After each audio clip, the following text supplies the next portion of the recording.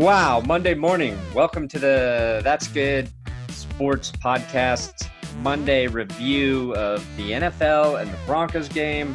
I'm Brandon Perna here with the guy named Will Keys. What's up? Will Keys. That is my name.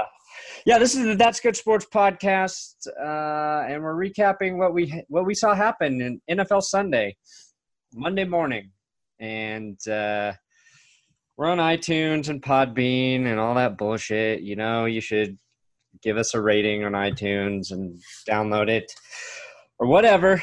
But it's not that early, Will. But I'm gonna say my lower back went out yesterday, and you know it's not feeling good right now. So you're gonna have to carry this. You're gonna have to carry the load today. Yeah, I'll put the team on my back. What was it precisely? Was it like doing a recap video? Was it like jumping up and down during the game? What's the deal? It's been tight for like 3 weeks because I sit on my ass and edit or work on videos for 12 hours a day. And so yesterday morning it was tight, and I just like bent down to try to start stretching my hammies, and it was not good. It's not good. Wow. I actually, just since we're on the topic of injuries, I actually pulled my hamstring last week. Ooh. Running, I was playing catch, and so naturally I got injured in a non-contact environment. And I got invited out to go get drinks afterwards, and I still went. I iced up. I still went. So it's basically me, and then second is Phillip Rivers in the AFC Championship game. There you go. We're both playing injured today. Did it bruise up? Did you get bruising? I didn't see any bruising, no. No, it's not bad. Oh, okay. It's not bad. It wasn't that bad. You can play through it. If you were on a team, they would make you go out there and play. Even though hamstrings, like 3 giant muscles coming together, and when you do pull it, it's like the one thing you just want to let rest. And players try to play through it all the time and just makes them injured longer. It's a good strategy. Yeah, I had to take a muscle relaxer last night because I have them for this issue when it does happen. And those things just I hate taking them because today I just feel like I just want to sleep forever. I think that's called death. You're right, actually. Yeah. I want to die. Does it? All right, well, let's get into the games. Nobody gives a fuck about our personal lives. It's true. Where are we starting today? What are we starting with? Let's start with all the terrible kickers because that covers a few games. It's a gamut. So the most notable one, I think, was the Minnesota Green Bay game that was tied because of 3 missed kicks. So Kirk Cousins and Aaron Rodgers had a nice little shootout. Kirk Cousins looked really, really good at the end, threw a couple of longer touchdowns, one to Diggs, one to Thielen. And then Mason Crosby had a chance to win it on the last play of regulation, and Mike Zimmer iced him. Yeah, he did the make first it. Kick, missed the second kick. They went to overtime. Daniel Carlson for the Vikings, the rookie kicker, misses 2 kicks. 2 kicks, right, in overtime? I don't know. Are they both in overtime? I'm going to say yes. He definitely missed 3 on the day, and he definitely missed the 35-yard game winner. Yep. So, not a great look for old Daniel Carlson. No, and he was a guy they drafted too, correct? Yeah. I just found it weird that the Vikings were able to draft the most Nordic kicker possible. But they find a way. But anyway, we get the second tie in the first 2 weeks of the season. Yeah, just a beautiful tie. Like, you need a tie every week in the NFL. It's funny because I was just trying to double check the Vikings kicker's name because I couldn't remember it. And if you just put in Vikings kicker, Kai Forbath comes up, Blair Walsh comes up, then Ryan Longwell comes up. And then it starts moving on to just Morton Anderson, Steven Hauschka. Those are like the first things. So his name doesn't even show up if you just Google search Vikings kicker. Maybe the Vikings are trying to erase any sign that he ever existed. Yeah, that game was crazy. It basically went into overtime, though, because the refs called a roughing the passer penalty on Clay Matthews, which was it was just a bullshit call. Like it looked like a bullshit call. There's all these analysts are going to say, well, at first it looked like Clay Matthews lifted and slammed him in the ground type thing. It never fucking looked like that at all. It looked like he hit him right in the middle of the waist, right after he throws the ball. So he's not late. He hits him where he's supposed to hit him, and then he falls on him on the way to the ground, and he didn't even drive his body into him. It's a bullshit call. Clay Matthews was baffled by it afterwards, and rightfully so. And if they did not call that penalty, that was a third down stop for the Packers, and the game wouldn't have went into overtime. So there was that, and then Mason Crosby misses a game winner, and the Vikings kicker misses a chip shot game winner. And that's why I gave Brandon McManus part of the Big Dick Player Award yesterday, because his game winner was 36 yards. And you think, oh, that's an easy kick. But after what we witnessed all day yesterday, no guarantees. I was not feeling great about that after what I had seen from 3 or 4 games earlier.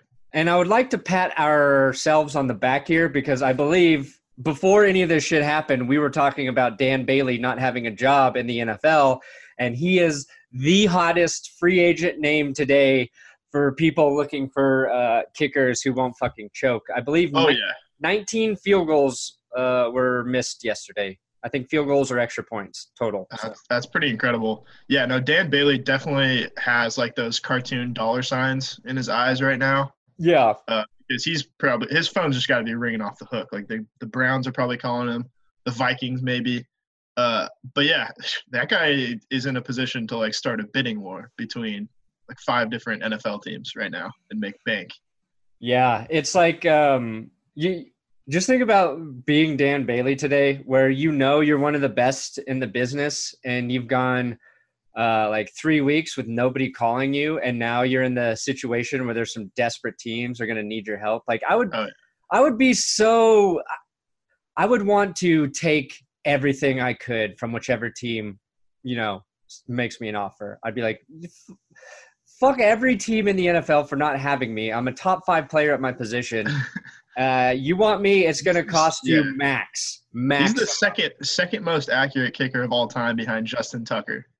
That's just wild that he's not employed. He's not old, too. He's 30, around there. The Cowboys just didn't want to pay him $3 million or whatever. Yeah, stupid. Which is pretty ridiculous, because kickers are, in fact, important, as we very important multiple times. They became more important when they moved the stupid extra points back, too. So yeah. All right, so that's our kicker takes. Nothing like starting the podcast off talking about kickers, people's favorite sexy position. Mm-hmm. Next to punters and long snappers. So Cleveland, it looked like they were going to get their first win since December of 2016. And sure enough, they snatched defeat from the jaws of victory. The Saints come back. Speaking of kickers, Zane Gonzalez missed, 3 field goals and 2 extra points? I think 2 field goals, 2 extra points, I think. Okay. Yeah, no, that sounds right. Misses the game winner. Tyrod Taylor. That's 8 points. Yeah. They lost by 3, by the way. They were up for most of the game. I think it was 12-3 that they led for a while in New Orleans. So they put on a pretty good defensive performance, but they couldn't close it out, which is vintage Browns.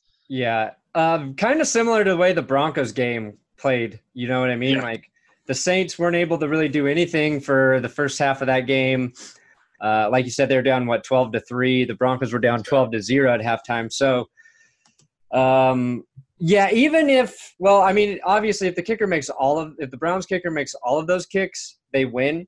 But I think the big one was missing the extra point, which would have given the Browns a 19-18 lead.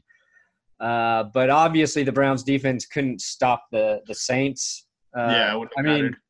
It's like if Drew Brees, Aaron Rodgers, or Tom Brady, if any of those 3 quarterbacks have the ball in their hand with a minute left in the game and your team only needs a field goal to win, I almost guarantee those teams are going to win. You know what I mean? Like, I would bet on that scenario 99% of the time for one of those guys to win. You have to be up by a touchdown, I feel like, because those guys getting like 40 yards is nothing. That's two passes for them that they're just going to do because they're in a hurry-up offense. The defense plays prevent, and they're just going to shred you. So I don't think him missing that extra point would have saved the team. He definitely needed to make those other kicks earlier, but that's the one that I think everybody's going to look at. Yeah. And so Tyrod Taylor looked pretty bad for most of the game, to be completely honest. But he threw a beautiful touchdown pass on 4th and 5, I think, to Antonio Callaway that was just a rainbow that looked like it was never going to come down, and it finally landed in the back of the end zone. Callaway gets both feet down. Looks like they're on their way to the first win. And then, like you said, Zane Gonzalez misses the extra point. Saints drive back down.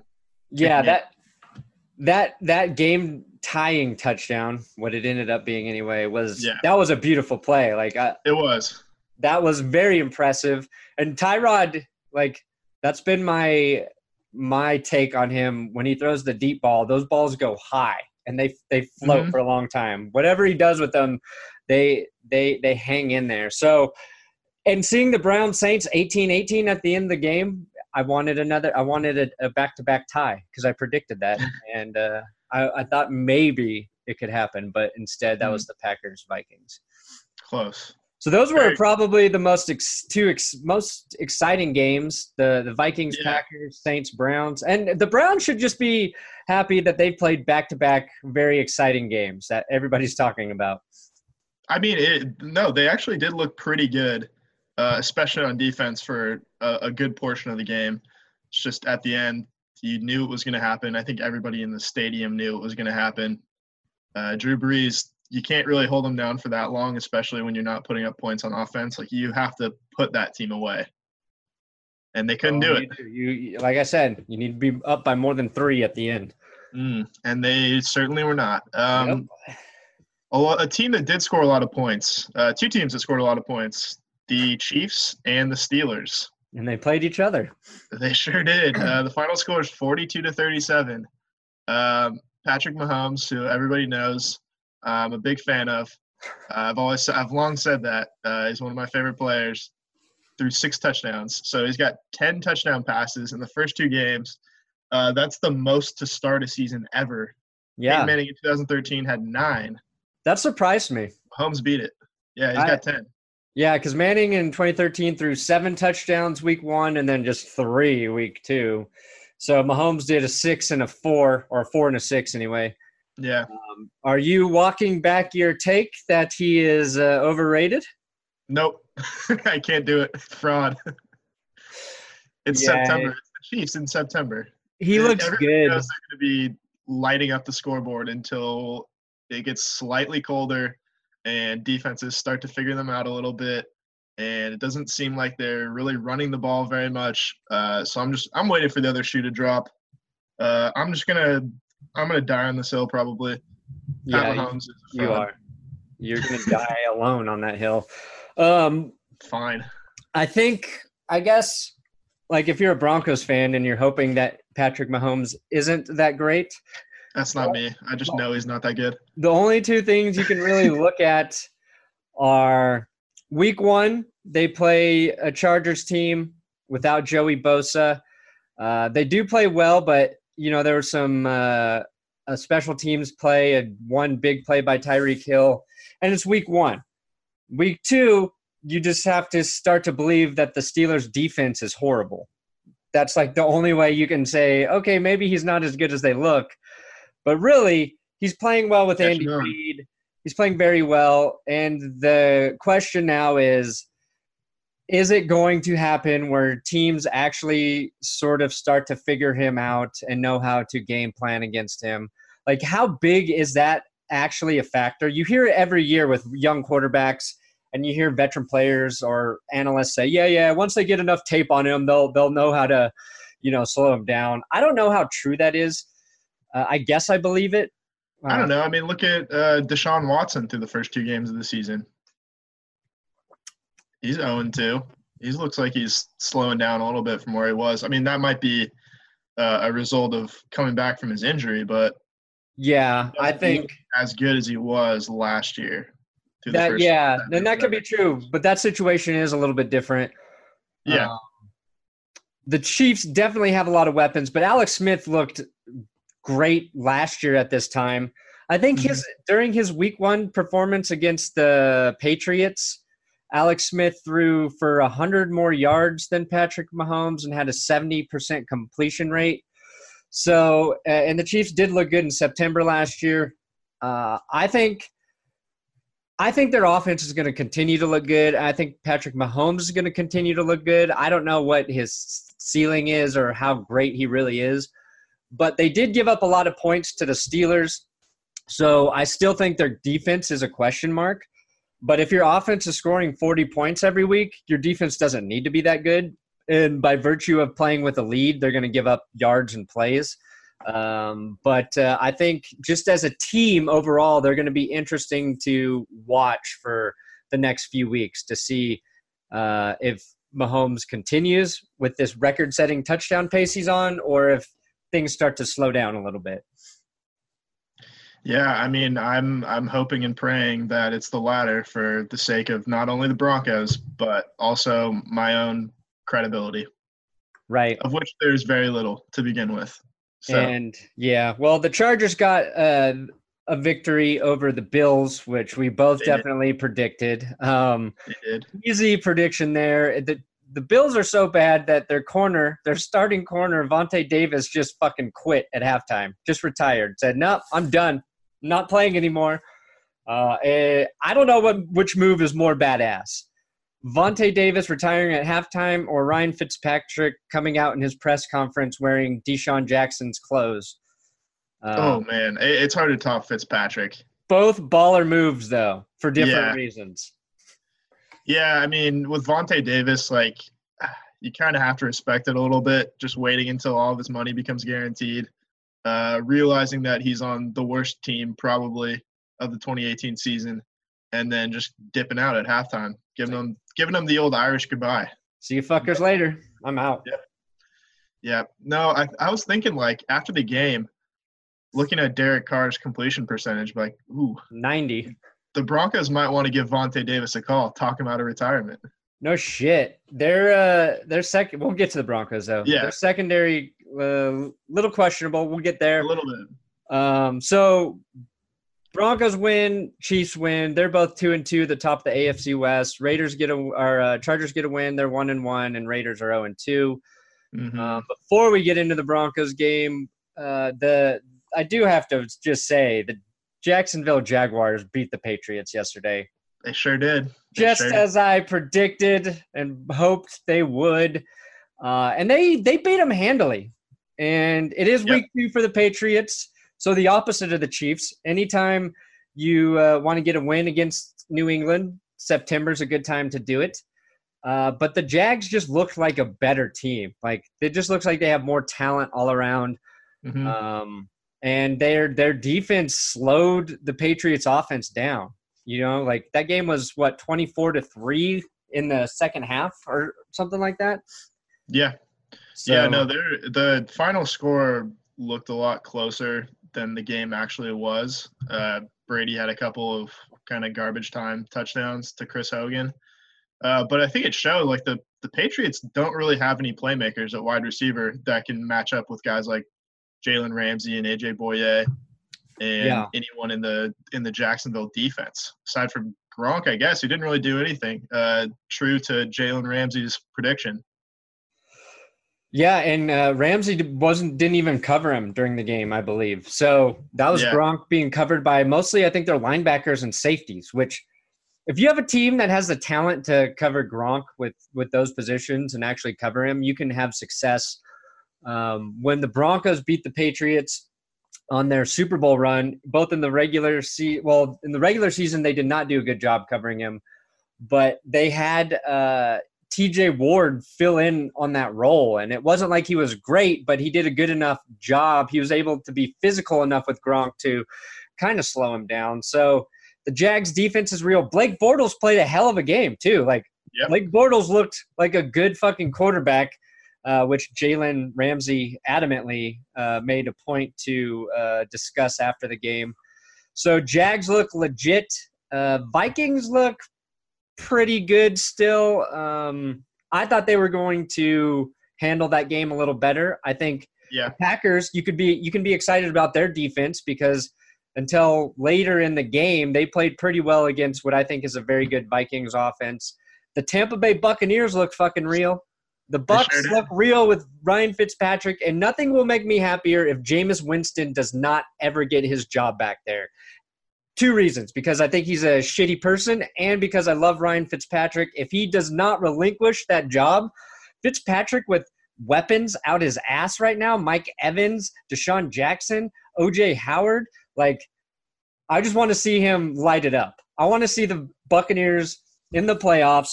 And right now the Dolphins 2-0, Jags 2-0, and Tampa Bay 2-0. And if 2 people have been kind of critical of Florida football teams, it has been us, Will. A little bit. Yeah.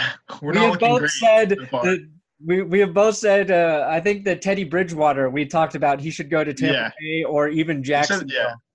I think I said Jacksonville. So we're looking wrong there. And I will say that Dolphins look decent. They beat Aqib Talib's AFC East playoff pick, the Jets, and they Adam Gase is coaching the team well. And so it's like magical what he could do when he does not have Jay Cutler as his fucking quarterback. Yeah, no, Ryan Tannehill looks pretty solid. He threw a touchdown pass to our old friend AJ Derby yesterday. Oh, Derby! I didn't see that. He got in the end zone. Nice. So I was like, wow, it's called coming around full circle to see Adam Gase and AJ Derby making it work in Miami. But yeah, the Florida teams look good. I want an all Florida Super Bowl. I want Fitzpatrick, Bortles, Jags, Tampa. That would be. They wouldn't have to go far. The Super Bowl's in Atlanta, so it'd be a short trip for both of them. I think it would be one of the greatest shootouts in Super Bowl history. America would hate it, but you and I are all aboard the Florida Super Bowl.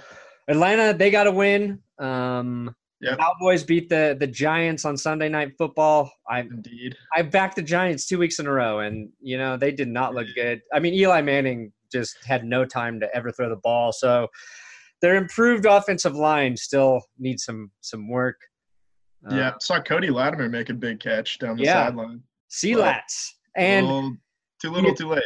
The announcer said that Peyton Manning was the one who whispered to Eli Manning that he would be a good receiver to grab, which I don't know why that makes sense at all. Which is interesting because the whole time Latimer was here with Peyton Manning, the media's take on it was that Latimer wasn't smart enough to play with Peyton, and Peyton didn't like him because he couldn't pick up his offense or, was never in sync with him.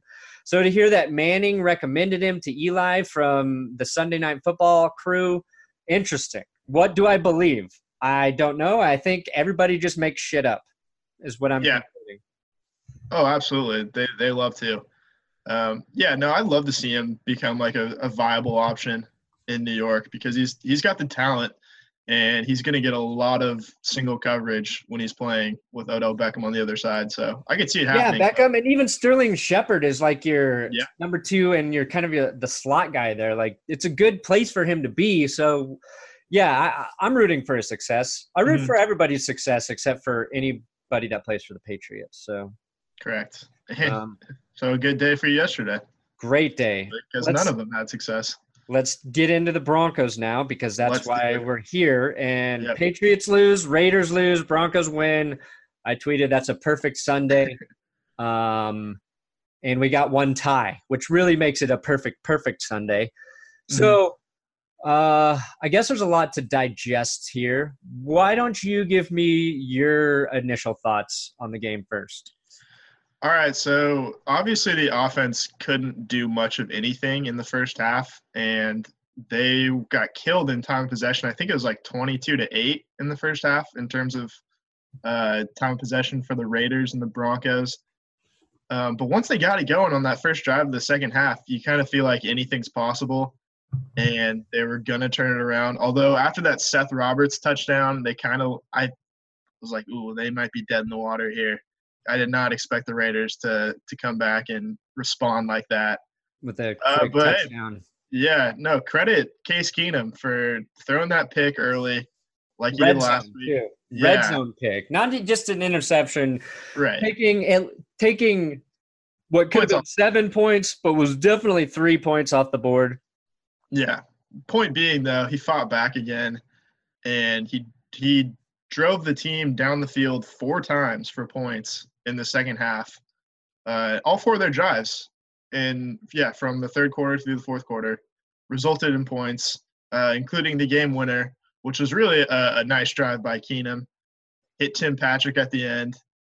Patrick made up for dropping a pass last week and then not hauling that one in the end zone, which probably wasn't a catch. I thought it was made a a really catch. heads-up play. I thought it I was a don't know. catch. I thought same number. The Cortland Sutton play was a catch. I didn't think Tim Patrick was a catch. See, I think the Sutton one was less of a catch. Interesting. Yeah, so Sutton and Patrick both maybe caught touchdown passes on the left sideline of the end zone. Right. He catches the ball and, falls out of bounds, and maybe the ball comes loose or whatever, right? That was kind of like does he have possession or not? I thought he did. And then Sutton catches the ball and his foot is inbounds, but it like skids out, and you don't know if his toe touches the line or if it popped up over the line. So both very close calls. The refs ruled neither one of them was a goddamn touchdown. So 2 rookies who would have caught their first NFL meaningful touchdown taken away. Royce Freeman scored a touchdown after the Tim Patrick play, but the Broncos had to settle for a field goal after Sutton's was erased. So some points left on the board for the Broncos. Even in a bad offensive day, you could say the Broncos should have scored 10 more points that game. Oh, absolutely. So it should have been like a 30-20 victory, even with the Broncos playing bad. That's the positive spin on it. Absolutely should have been. You get the sense that like this offense is not reaching its full potential right now, which is okay because they're still winning. But they're not sabotaging themselves with the offensive line again. Like even Jared Valdir came out late in the game, and I was a little worried just because he's been, one of the best right tackles so far. Right. And Billy Turner did a pretty good job. Yeah. I kept the Raiders from getting really any pass rush on that last drive. Yeah, Billy Turner, that's kind of an under the radar keep for the Broncos on the offensive line. And was it last season? Like he came in to play some right tackle and broke his hand, or was that the season before?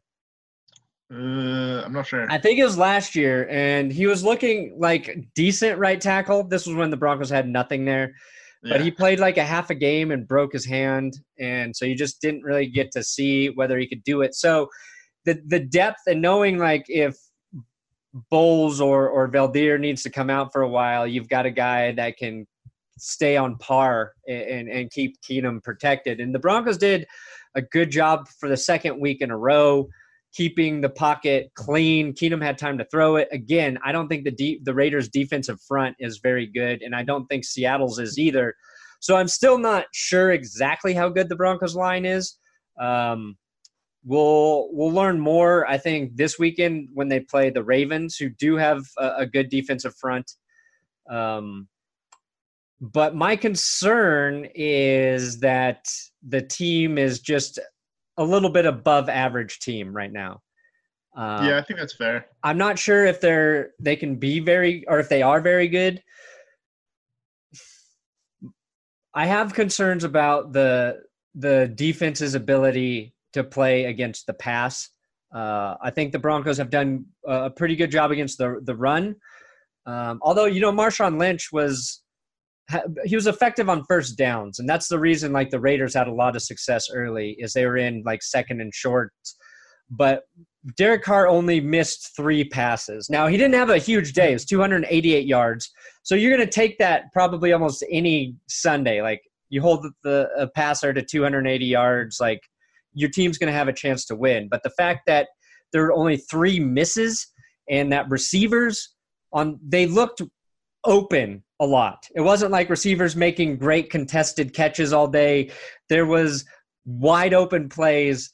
At least 5 times I remember asking myself, who the fuck's supposed to be covering this player? Because I don't know. And maybe that's just a product of the defense switching more to zone schemes and them getting split between the zones. Like, I don't know. I don't know enough about the logistics of the defense, but I do have concerns about how they're going to cover more talented receiving groups. Yeah, no, the Joe Woods was playing the corners off really, really far, and it didn't look like it was working. No. Because the Raiders were just picking them apart with quick passes, and they didn't ever adjust, it seemed like. You saw Tremaine Brock get turned around by Amari Cooper once on an out route. He literally just got turned around, put in a blunder. And Adam Jones got lost basically on a dig route again, where Cooper had a big gain, like 30 yards or something.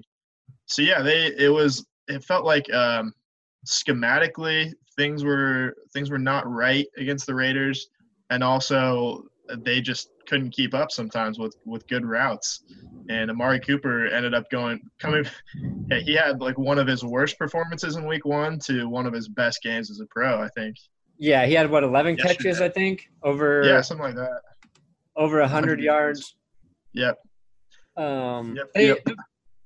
They did all right against the guy everybody was worried about, Jared Cook. Yeah. Cooper, 10 catches, 116 yards, 0 TDs though. That Seth Roberts touchdown pass was just a great throw by Derek Carr. Like that was a throw you see some quarterbacks try to make and it just gets fucking picked off. But it was right between Chris Harris and Justin Simmons, who had decent position on Seth Roberts. So when you see that, there's not a lot you can do about that touchdown, but a lot of the other plays, something needs to get fixed. And Adam Jones declined from his week 1 performance. Tremaine Brock was out there more, but yeah, I saw him definitely get turned around a few times. Justin Simmons led the team in tackles. So defense, it's kind of half and half. Like, I'm excited about the front 7, not as excited about the back end. And again, just not having Aqib Talib there is the Broncos got to figure out how to play without him. And I don't know if they're going to be able to replace. I don't know if they're going to be able to fix that this season, I guess is my concern. Yeah, no, it feels like, kind of to your point earlier, like they're 2-0. They beat 2 probably not very good teams at home to start the year. It feels like a team with some holes, but a team that's going to be like really, really good next year, I feel like. The Broncos? Yeah. I think there's a chance they could compete and they could get a wild card spot this year. But it seems like a team that's built to succeed like in a year or 2 from now, just because of how many good rookies they have. Yeah, they're going to get better, and kind of some veterans are going to be, whether they stay or go is going to have a big impact. And regardless of the quarterback situation too, I think they're going to be a really good team in the future. Don't know yet if they're going to be good this year. Yeah, there's a lot that's got to come together. And obviously Case Keenum needs to be safer with the ball. Only 1 pick, so an improvement there. But and he ran for a touchdown. Let's give I him that. said I wanted 0 interceptions for Keenum. He did run for a touchdown, and that was a great play call, I thought, by Bill Musgrave. The announcers were fucking ripping it. Yeah, even like the Broncos score a touchdown, and the first thing they do is like, I don't like that call. I don't like – what the fuck are you talking about? It was a brilliant call. Like, worked. You know, I got nervous when I saw Phillip Lindsay leave the backfield. I'm like, oh, fuck, they're definitely throwing it on 4th and inches. But that was part of the plan. Keenum, like, he just does the look where he sells he's going to throw, and then – he has the lane there. I love that play call more than like trying to do a technique. Royce Freeman, the play before that, it was a handoff to Freeman from the 1, and he leapt for the end zone way too early. I felt like he was in the air, and even if nobody was there, he was going to fall down short of the goal line and have to like stumble in. So I think if he times his jump a little better, maybe he gets that next time. But that's why the Broncos had to take that risk on 4th and inches, and it paid off. And later in the game, the Raiders on 4th and inches tried to throw to their fullback, and he Sure didn't work. drops an easy pass. He would have picked up the first down. Yeah. I don't know what Bradley Chubb was doing on that play. If you saw the replay, like Chubb was supposed to be covering Keith Smith, and then Chubb like turned around at the last second to go out and cover Jose Feliciano, the offensive lineman who was eligible.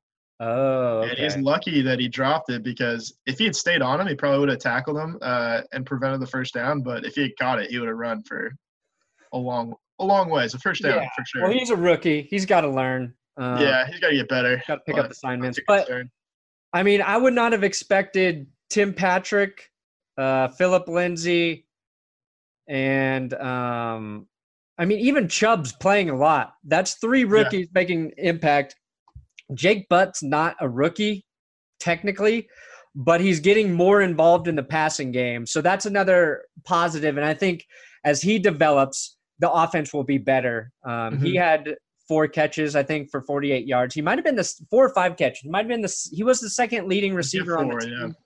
And it sucks to bring this up, but Demaryius Thomas had a bad drop in the 4th quarter on the Broncos game-winning drive.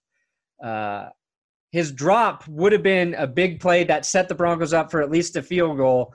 Luckily, a play or two later, Tim Patrick got them into field goal range, but DT was open, the ball hit him in his hands, and he dropped it again. And it's just like I try to stay positive on Demaryius Thomas because I think he gets unfairly criticized for a lot of things, but then he does do this. Like, you cannot ignore the fact that he has drops, and sometimes they happen at important points in the game. You know what I mean? Like, from time to time. Defending Trevor Siemian and the bad quarterbacks for the Broncos, or even Peyton Manning when he was playing bad, like, I put a lot on drop passes on receivers, and a continuing theme has been Demaryius Thomas has been a part of that. But and Emmanuel Sanders, they didn't have him involved in the passing game early. I don't know if that's just like there was a bunch of 3-and-outs to start that game. So opposite of what we saw the week before. And I think that's just not getting a rhythm going. So that's probably why Sanders wasn't getting looks early. But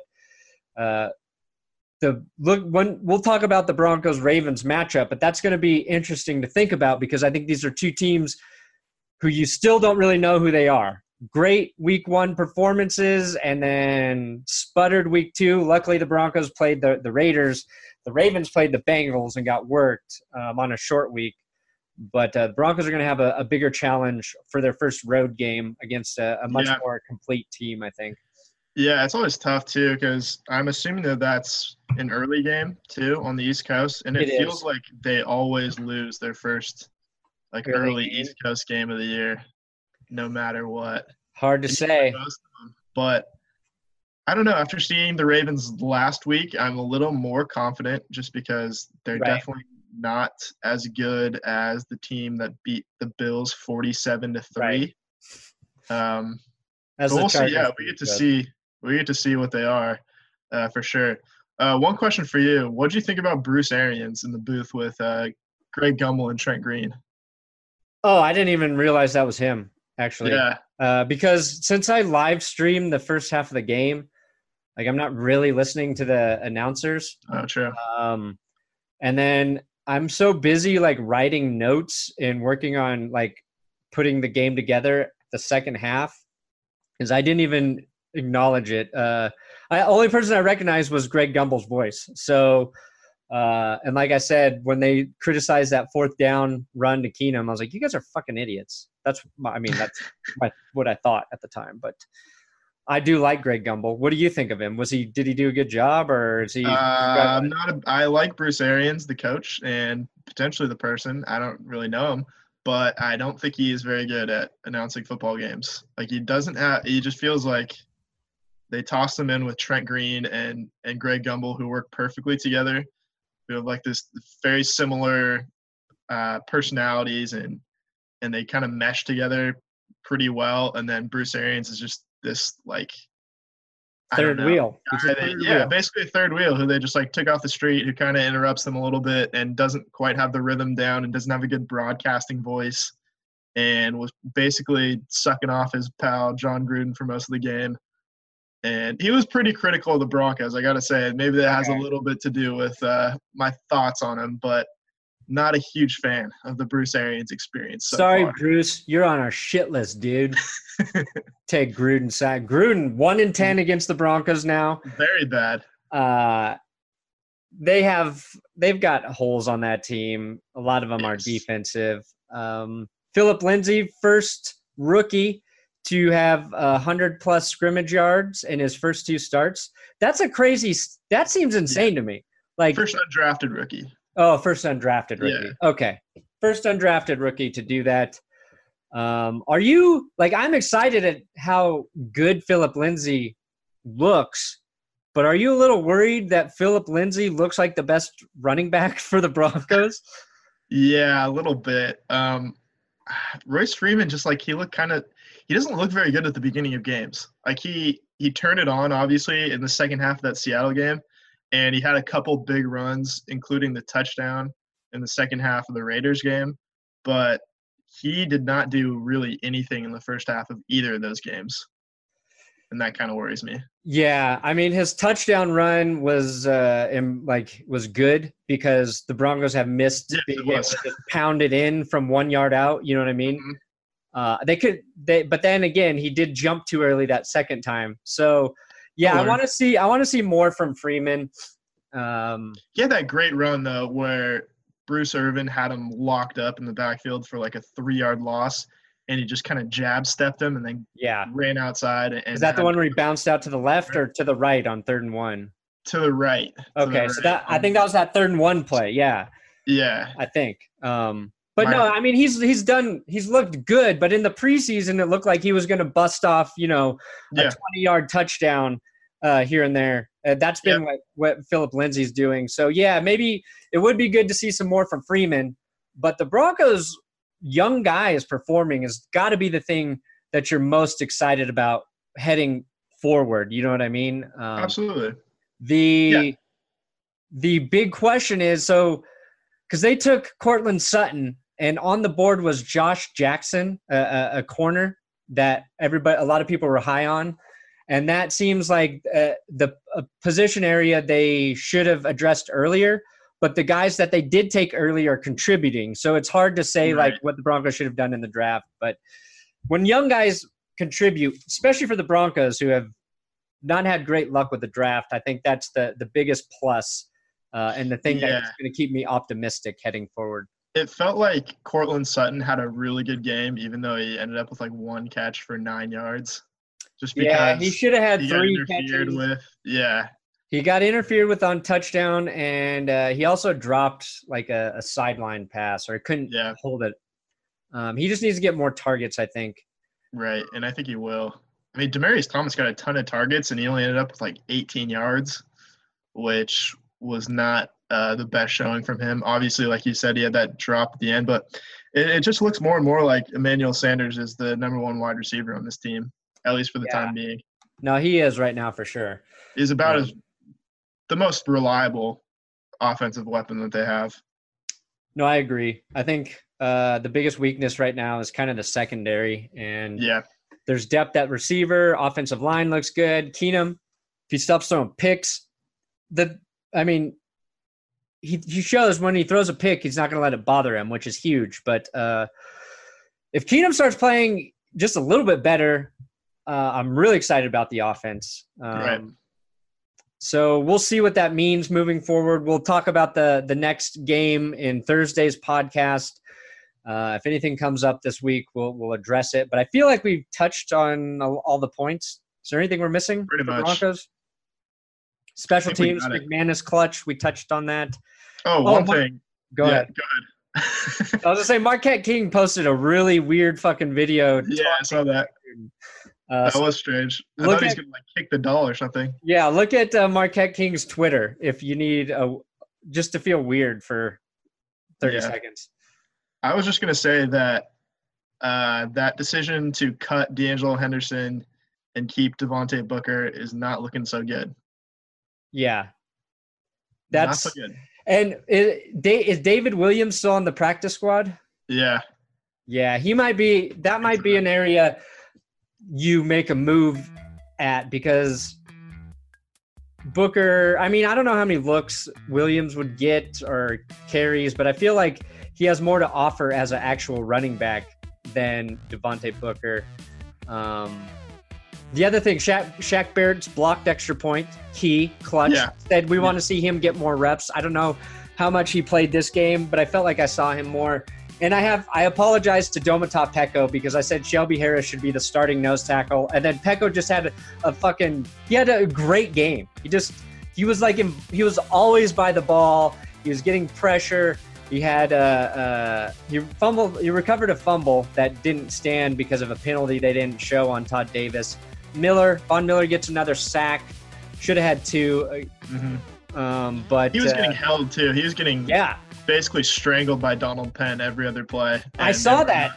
They did not call it at all. Like his arm was like around Von Miller's fucking neck. So Raiders their offensive line did a better job at protecting Derek Carr. So Broncos pass rush, not only 1 sack, didn't look nearly as good. And Carr had time to make a lot of his throws. It's a good offensive line, though. It really is. You know, it is. Like, that's what we said. It's going to be a bigger test for the Broncos. I predicted 4 sacks, so I was 25% correct. Yeah, not bad. Yeah. That's what I shoot for, 25% accuracy. So thanks for listening to the Broncos and NFL Monday quick recap podcast. We put in half the effort for half your attention. 25%. Okay, we're going to leave.